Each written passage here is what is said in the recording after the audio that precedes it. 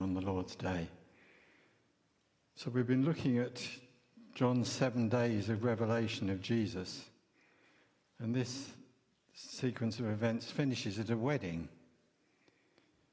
And we read in verse 11 of chapter 2, "This, the first of his miraculous signs, Jesus performed at Cana in Galilee.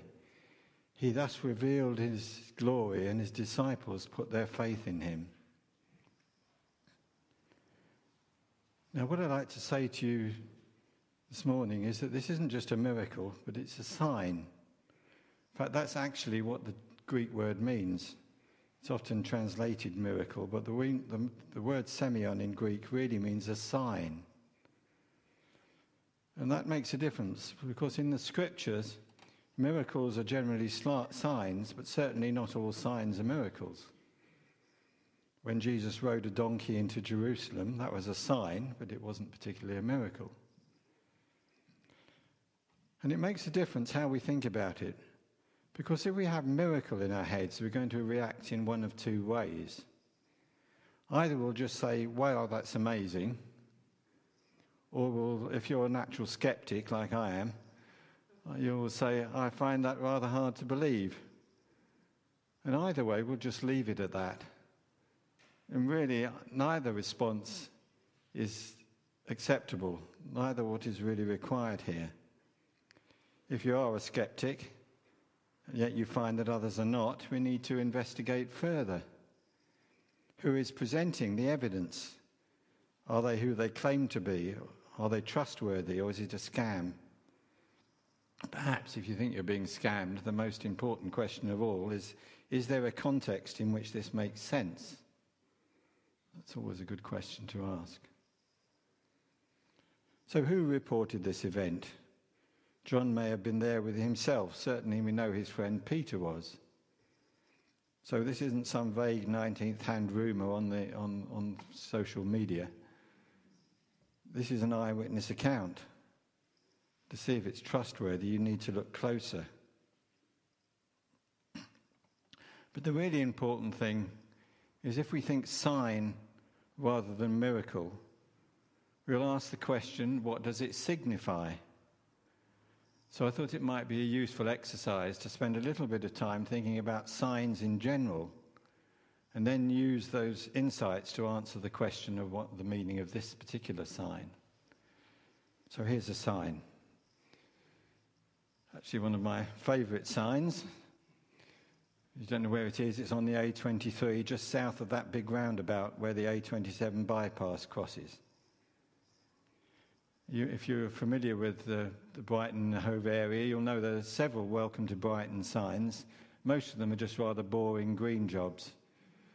But this one's a work of art in itself. So let's make a few remarks about signs, about this sign. And as we've already said, a sign has significance. A sign has significance. That's the nature of a sign. It's there because somebody wants to tell us something. There's something we need to know, or need to know about. The point of the sign is not the sign itself. We don't think oh, it says "Welcome to Brighton," and just go and sit on the verge and think that's all that Brighton is. It points to something greater, something bigger. It directs our attention to something else. This sign tells us that the city of Brighton and Hove has something to say to us. But if we want to understand what that is, we first need to ask the question of how it got there. And the second thing I'd like to say about a sign is that somebody has to put it there. It's not something that just springs up naturally like a dandelion. There must be an intention. In fact, part of our understanding of what the sign says depends on knowing who put it there. Actually, there must be several people involved in this sign. I don't know the detailed history myself, but I guess it must be something like this. Someone at the council decided a welcome sign was needed at this location. somebody else, maybe it's the Rotary Club, since they've got their logo on the sign as well, maybe somebody thought, well, we can do better than just that normal green sign. Let's do something better in this place. So presumably a graphic artist was recruited in order to produce a design. Then either that artist themselves or someone else was commissioned actually to produce the sign, painted onto the metal. And then, of course, some workers had to come and put the thing up, otherwise nobody'd ever get to see it. There's planning, activity, and purpose, and precision as well. Notice you're not just welcome to Brighton, but to Brighton and Hove. Very important to get that right. Yes. I'll come to the actually in a minute, actually, isn't it? But what this sign tells us is that the council and the Rotary Club have something to tell us, presumably the public, but we need to think about what it is they have to tell us.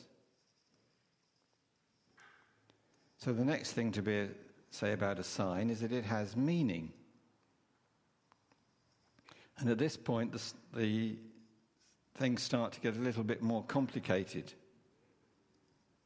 What exactly is being communicated here? And actually, I'd suggest to you that this sign actually has meaning on various different levels. First of all, of course, it marks a boundary. You're leaving rural Sussex and you're entering the city. But if that's all there was to it, then one of those ordinary green signs would have been fine. There's actually more here that is being said. The city is saying that it values your visit. It's not treating you as an invader or as an undesirable stranger. The entrance to the city is open. We don't have city gates nowadays, but if we did, it would have been saying the city gate was thrown open.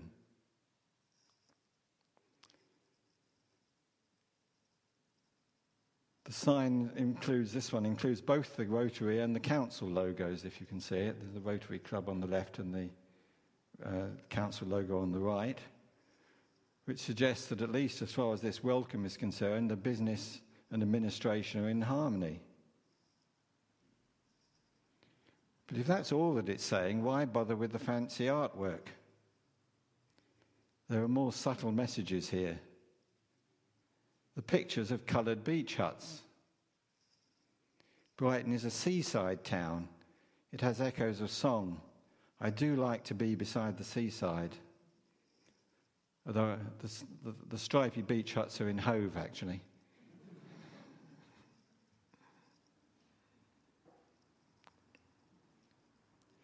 The layout matters, doesn't it? The layout says something to you. It's formal and modern, and yet it's colourful.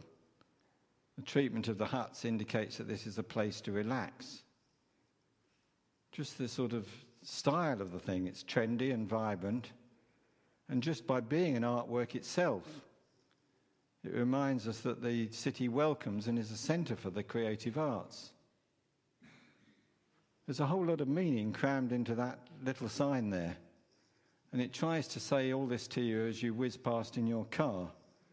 Try not to be distracted from your driving. But if that's the general meaning of the sign, then we need to ask the question, what is the meaning for me? Because in practice, a sign can say different things to different people. First of all, who does this welcome extend to? Is everybody who passes the sign welcome? Well, I doubt that that's the case, actually. I don't suppose the drug dealers who are maintaining their county lines are welcome. I don't suppose the terrorist who stayed a night at a hotel in Brighton before going to commit an atrocity in London, I don't suppose he was welcome. What about those gangs of young people, sorry, that's the wrong word, gangs. Let me say groups of young people on a drunken spree. Are they welcome? Well, in that case, it's a bit ambivalent, isn't it? You have to say yes and no. We want the trade, but we don't necessarily want the wild behaviour. The welcome's a bit ambivalent here. You're welcome as long as you join in with the spirit of the city, or rather perhaps what the council would like you to think the spirit of the city is, which may not be the same thing. What does the sign mean to me personally? Well, when I see the sign, it tells me I'm nearly home.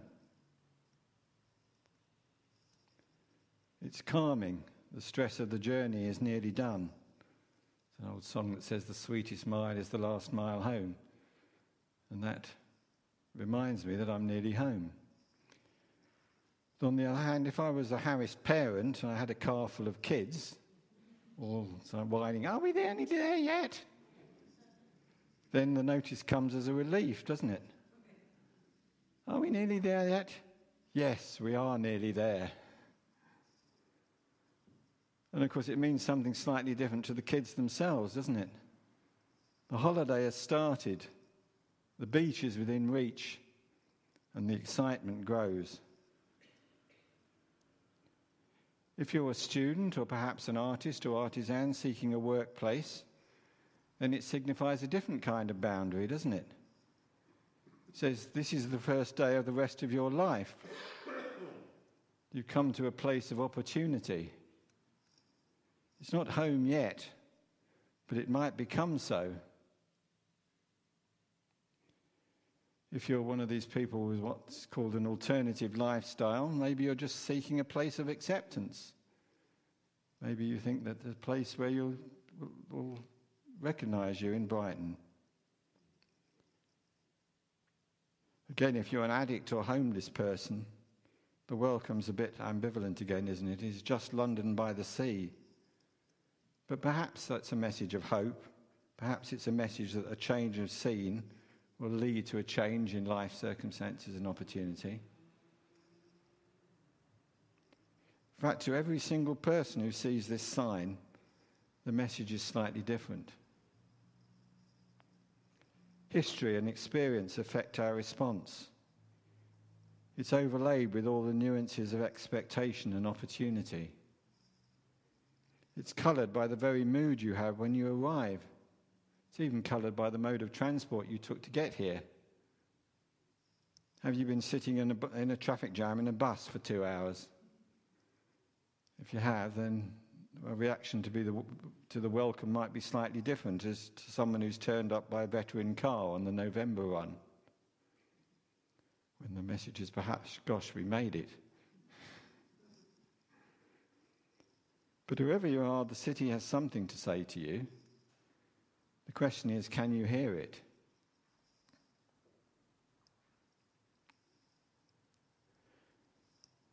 So as we turn to the wedding at Cana, let's use these observations to guide our approach. Let's think about these three things: that a sign has significance, that someone put the sign there, that it has a meaning, and further, it has a meaning for you and me.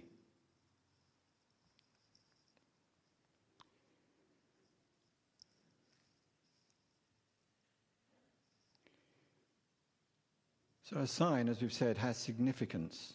It's not just about the wow factor. John told us about this event in verse 11 because there is something important we need to know. It's something to do with Jesus' glory that he told us about earlier. In John 1:14 we read, "The Word became flesh and made his dwelling among us. We have seen his glory, the glory of the one and only who came from the Father, full of grace and truth." So in chapter 2, verse 11, John tells us this is something about this, about having seen his glory. But if we're thinking about the significance of the sign, the first part of it is a bit cryptic, isn't it? It's a bit puzzling. Verse 4, when Mary has pointed out the problem, Jesus replies, "Dear woman, why do you involve me? My time has not yet come." A fair question, you might think. Neither Jesus nor his disciples were in the catering business. A wine shortage wasn't his problem. But what did he mean by my time has not yet come? The more you think about it, the slightly more puzzling this seems to become. What exactly was he referring to? Because actually John the Baptist has already announced that he is stepping back. We've just been told that the Spirit had descended upon Jesus. Surely the time has come. Well, actually, commentators differ as to exactly what Jesus means, but I'll give you a suggestion that we can get some clues from the context. First thing is to note that this is a wedding. But perhaps what he's saying is it's not time for my wedding, for the wedding. It's not time for the marriage supper of the Lamb. This is a banquet, but it's not the messianic banquet that the rabbis were expecting. Perhaps it is a wedding and it is a banquet, but it is not the wedding and it is not the banquet. Maybe that's what Jesus meant. But be that as it may, certainly we notice in verse 5 that Jesus does not refuse to act. He listens to what his mother has requested and takes charge. This is a banquet. It is a celebration. It is a wedding. And a wedding is a boundary, a send-off. It says in Genesis, for this reason a man will leave his father and mother and be united to his wife, and they will become one flesh. A wedding is both an ending and a beginning. An ending of the old way of life and a beginning of the new way of life. And whatever is Jesus exactly meaning, it is clear that Jesus has reached a boundary, a turning point. It's not so much a geographical border, although that's involved. That's why I read through to verse 15, or Jerome read through to verse 15, because he's got on his way to Jerusalem. There's going to be a change of location. But even more, there's a change of lifestyle, a change of life. We can pick that up from the words as well, I think. There's nothing disrespectful about Jesus referring to his mother as woman, meta in Greek. It is just a normal, polite way to address a woman. And yet it's not the way you'd normally address your mother, is it?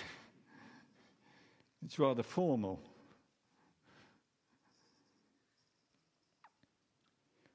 It seems that both mother and son realize that this is a significant moment. Like that married couple whose wedding they're celebrating, Jesus is about to leave his old life and family behind.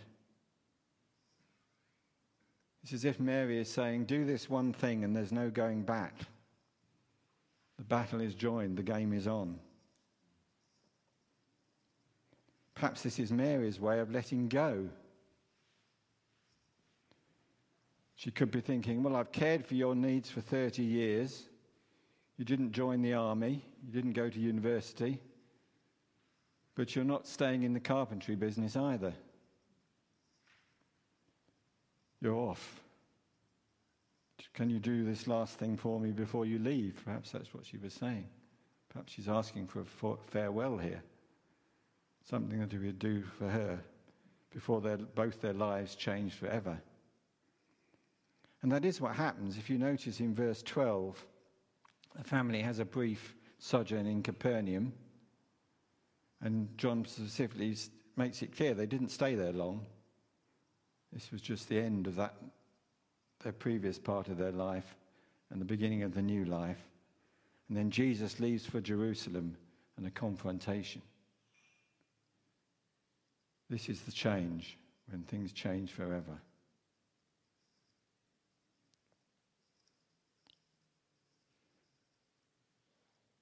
So it is a wedding, a turning point, a boundary. It's not the time, but it is a time. And the second thing we need to ask is, who put this sign here? Well, who put it in the narrative, of course, is John. He's the one who recorded it. who set the event in motion. But it seems to have been Mary, Jesus' mother. And what was she expecting? I don't think she was expecting a side trip to the wine merchant somehow. I think she was expecting a miracle, actually.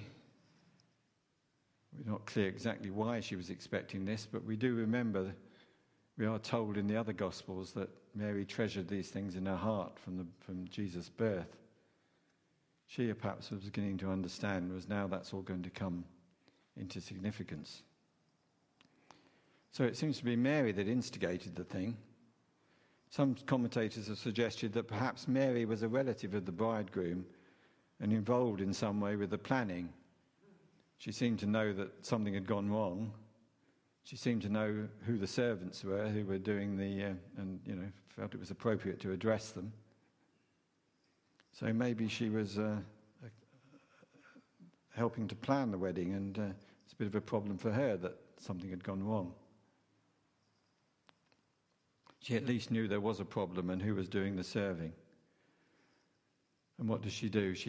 In verse 5, she hands the problem over to Jesus.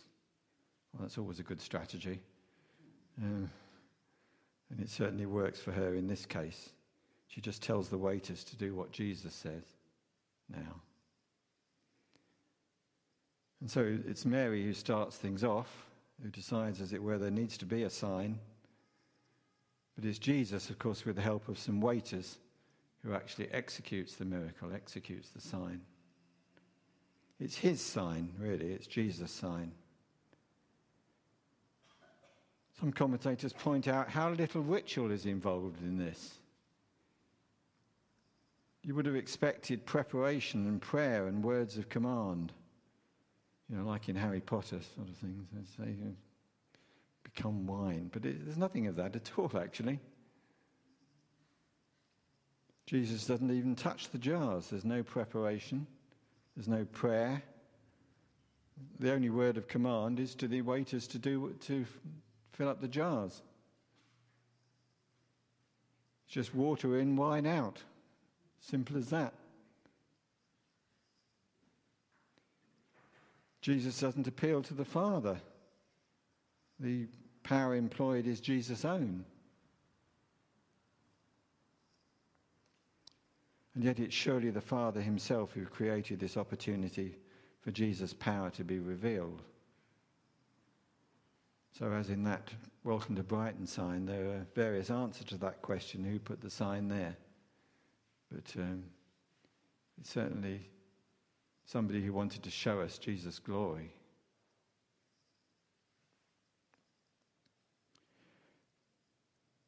And it was placed there firstly for the disciples, as we see in verse 11. But John realized that it needs to be more widely known, so he's recorded it for everyone to read. So the sign has a meaning.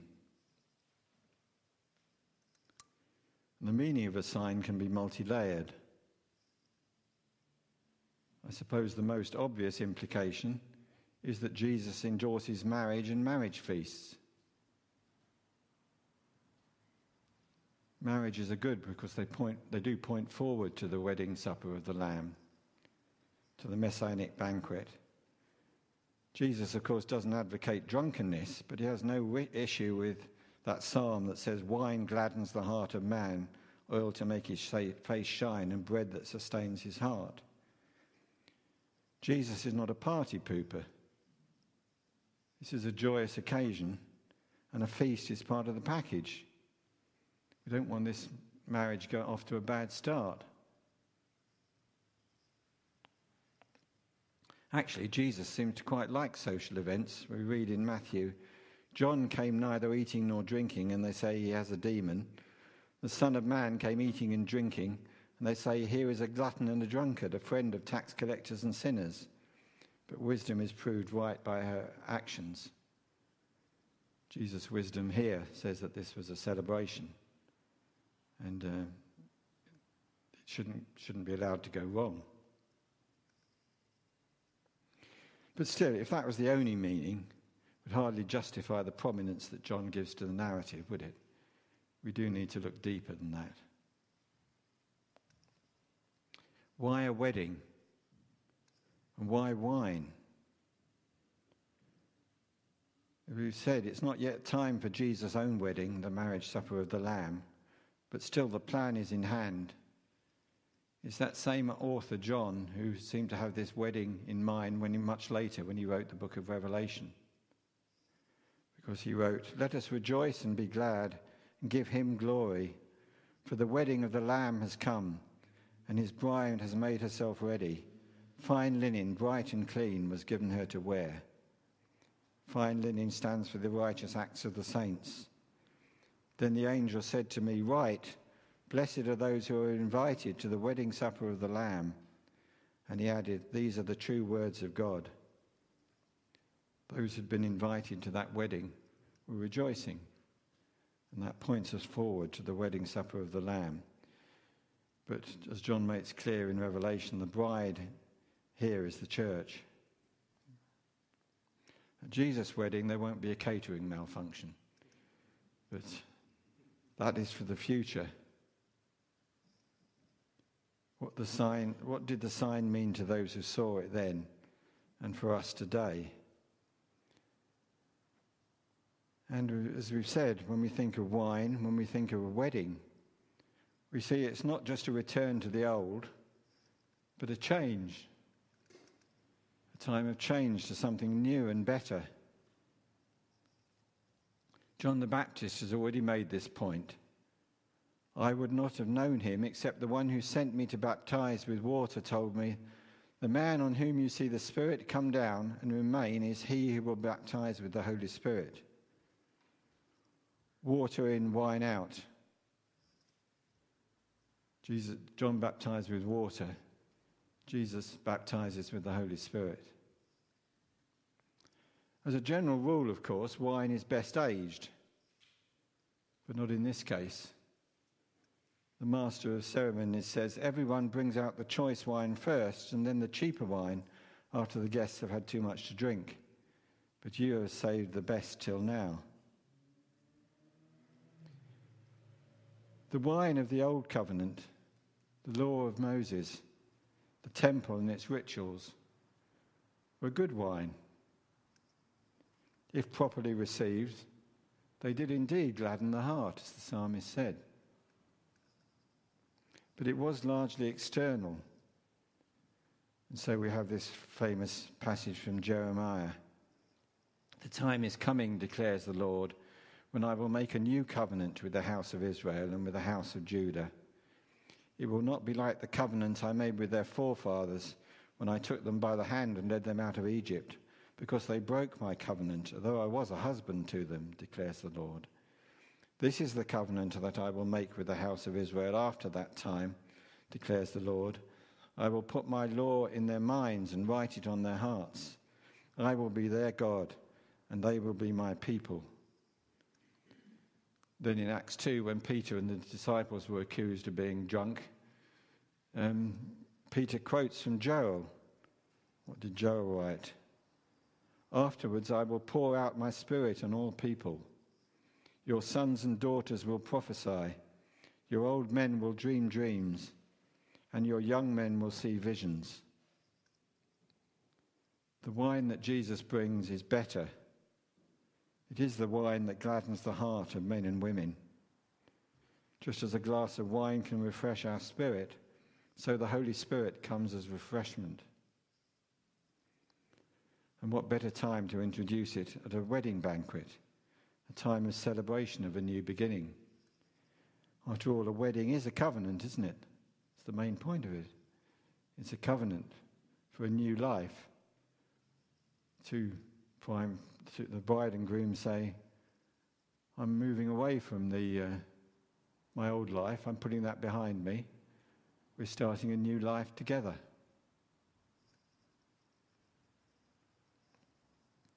And so the disciples begin to understand.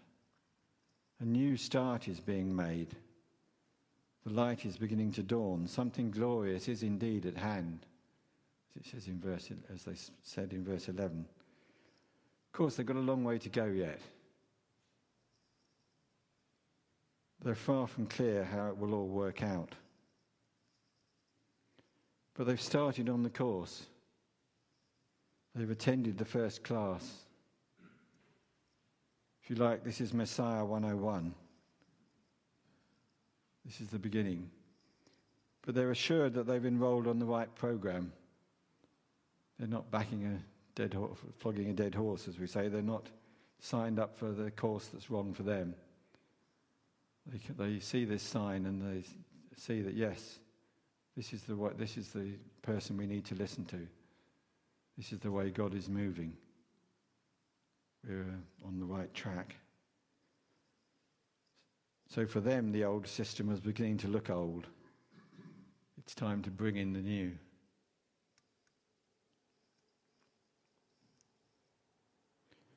But what is the meaning for me, for you and me today? Because perhaps for us, this message doesn't seem new at all. After all, this happened, if it happened at all, 2,000 years ago. We suffer, don't we, often from what's been called argument fatigue. The perception that an old idea is no longer valid just because it's old. And actually, even when John wrote these words down, many years had passed since the events described, and the events had moved on. Other things had happened. There had been further developments. But the ancient writer wants to tell his readers that for them and for us, it is new. The wine is new. The message is new every morning. After all, Brighton has been a holiday resort 200 years, hasn't it? Yet every time you pass that sign, it's a new start. You come, as it were, to the city anew. Either you're coming home again, or you're coming to a new home. And as with the Welcome to Brighton sign, the new wine can have different significance for different people. For Mary, it was a sign that her old, reasonably comfortable life had changed forever. Now there was to be heartache.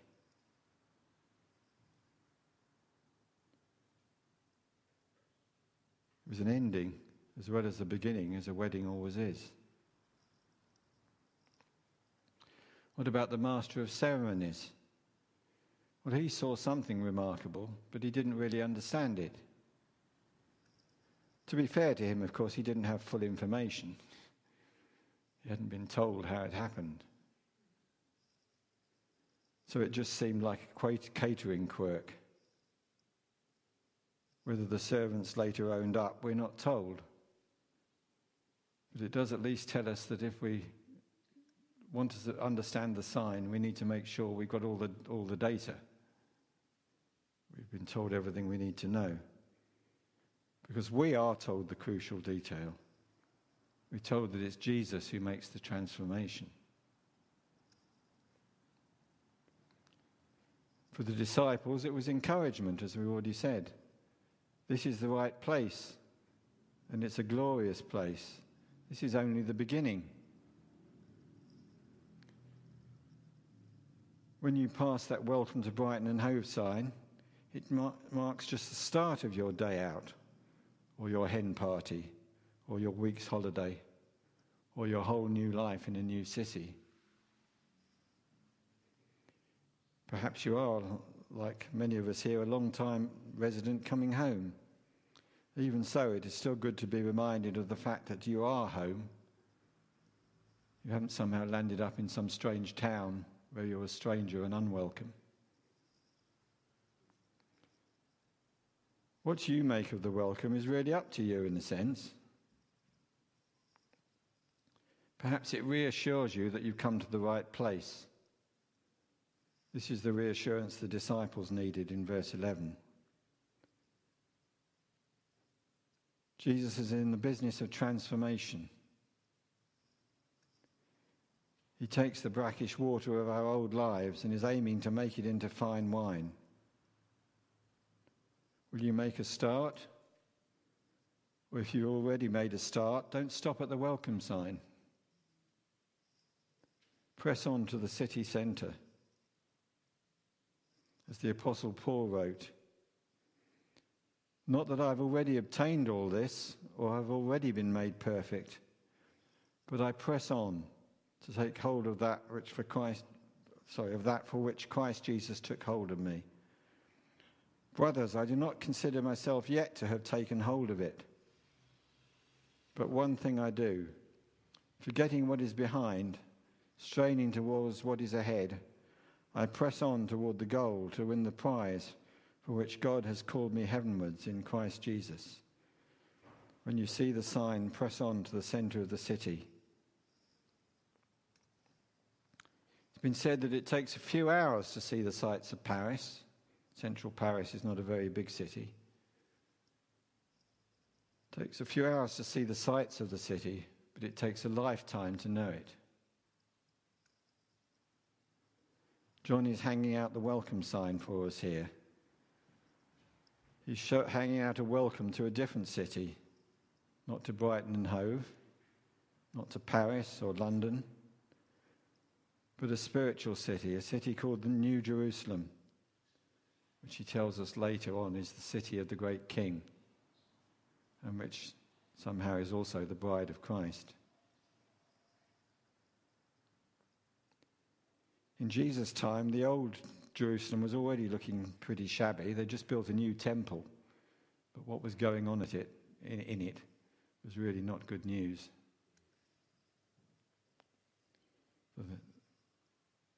The days of the old Jerusalem were numbered in that sense. At least the city will be destroyed in AD 70 because it's been rebuilt, but the days of that temple certainly were numbered. Jerusalem was already looking pretty second-hand. We'll be looking at that in our next study. But John will tell us again in his later book that the new city is paved with gold. It never grows old. John is giving us the tour of the sights. You can take the tour in a few hours, but to know the city takes eternity. So here's the welcome sign. Welcome not to Brighton and Hove. If you're a visitor here, we do welcome you to our city, of course. But this is the welcome sign to New Jerusalem. You're invited in. Thank you.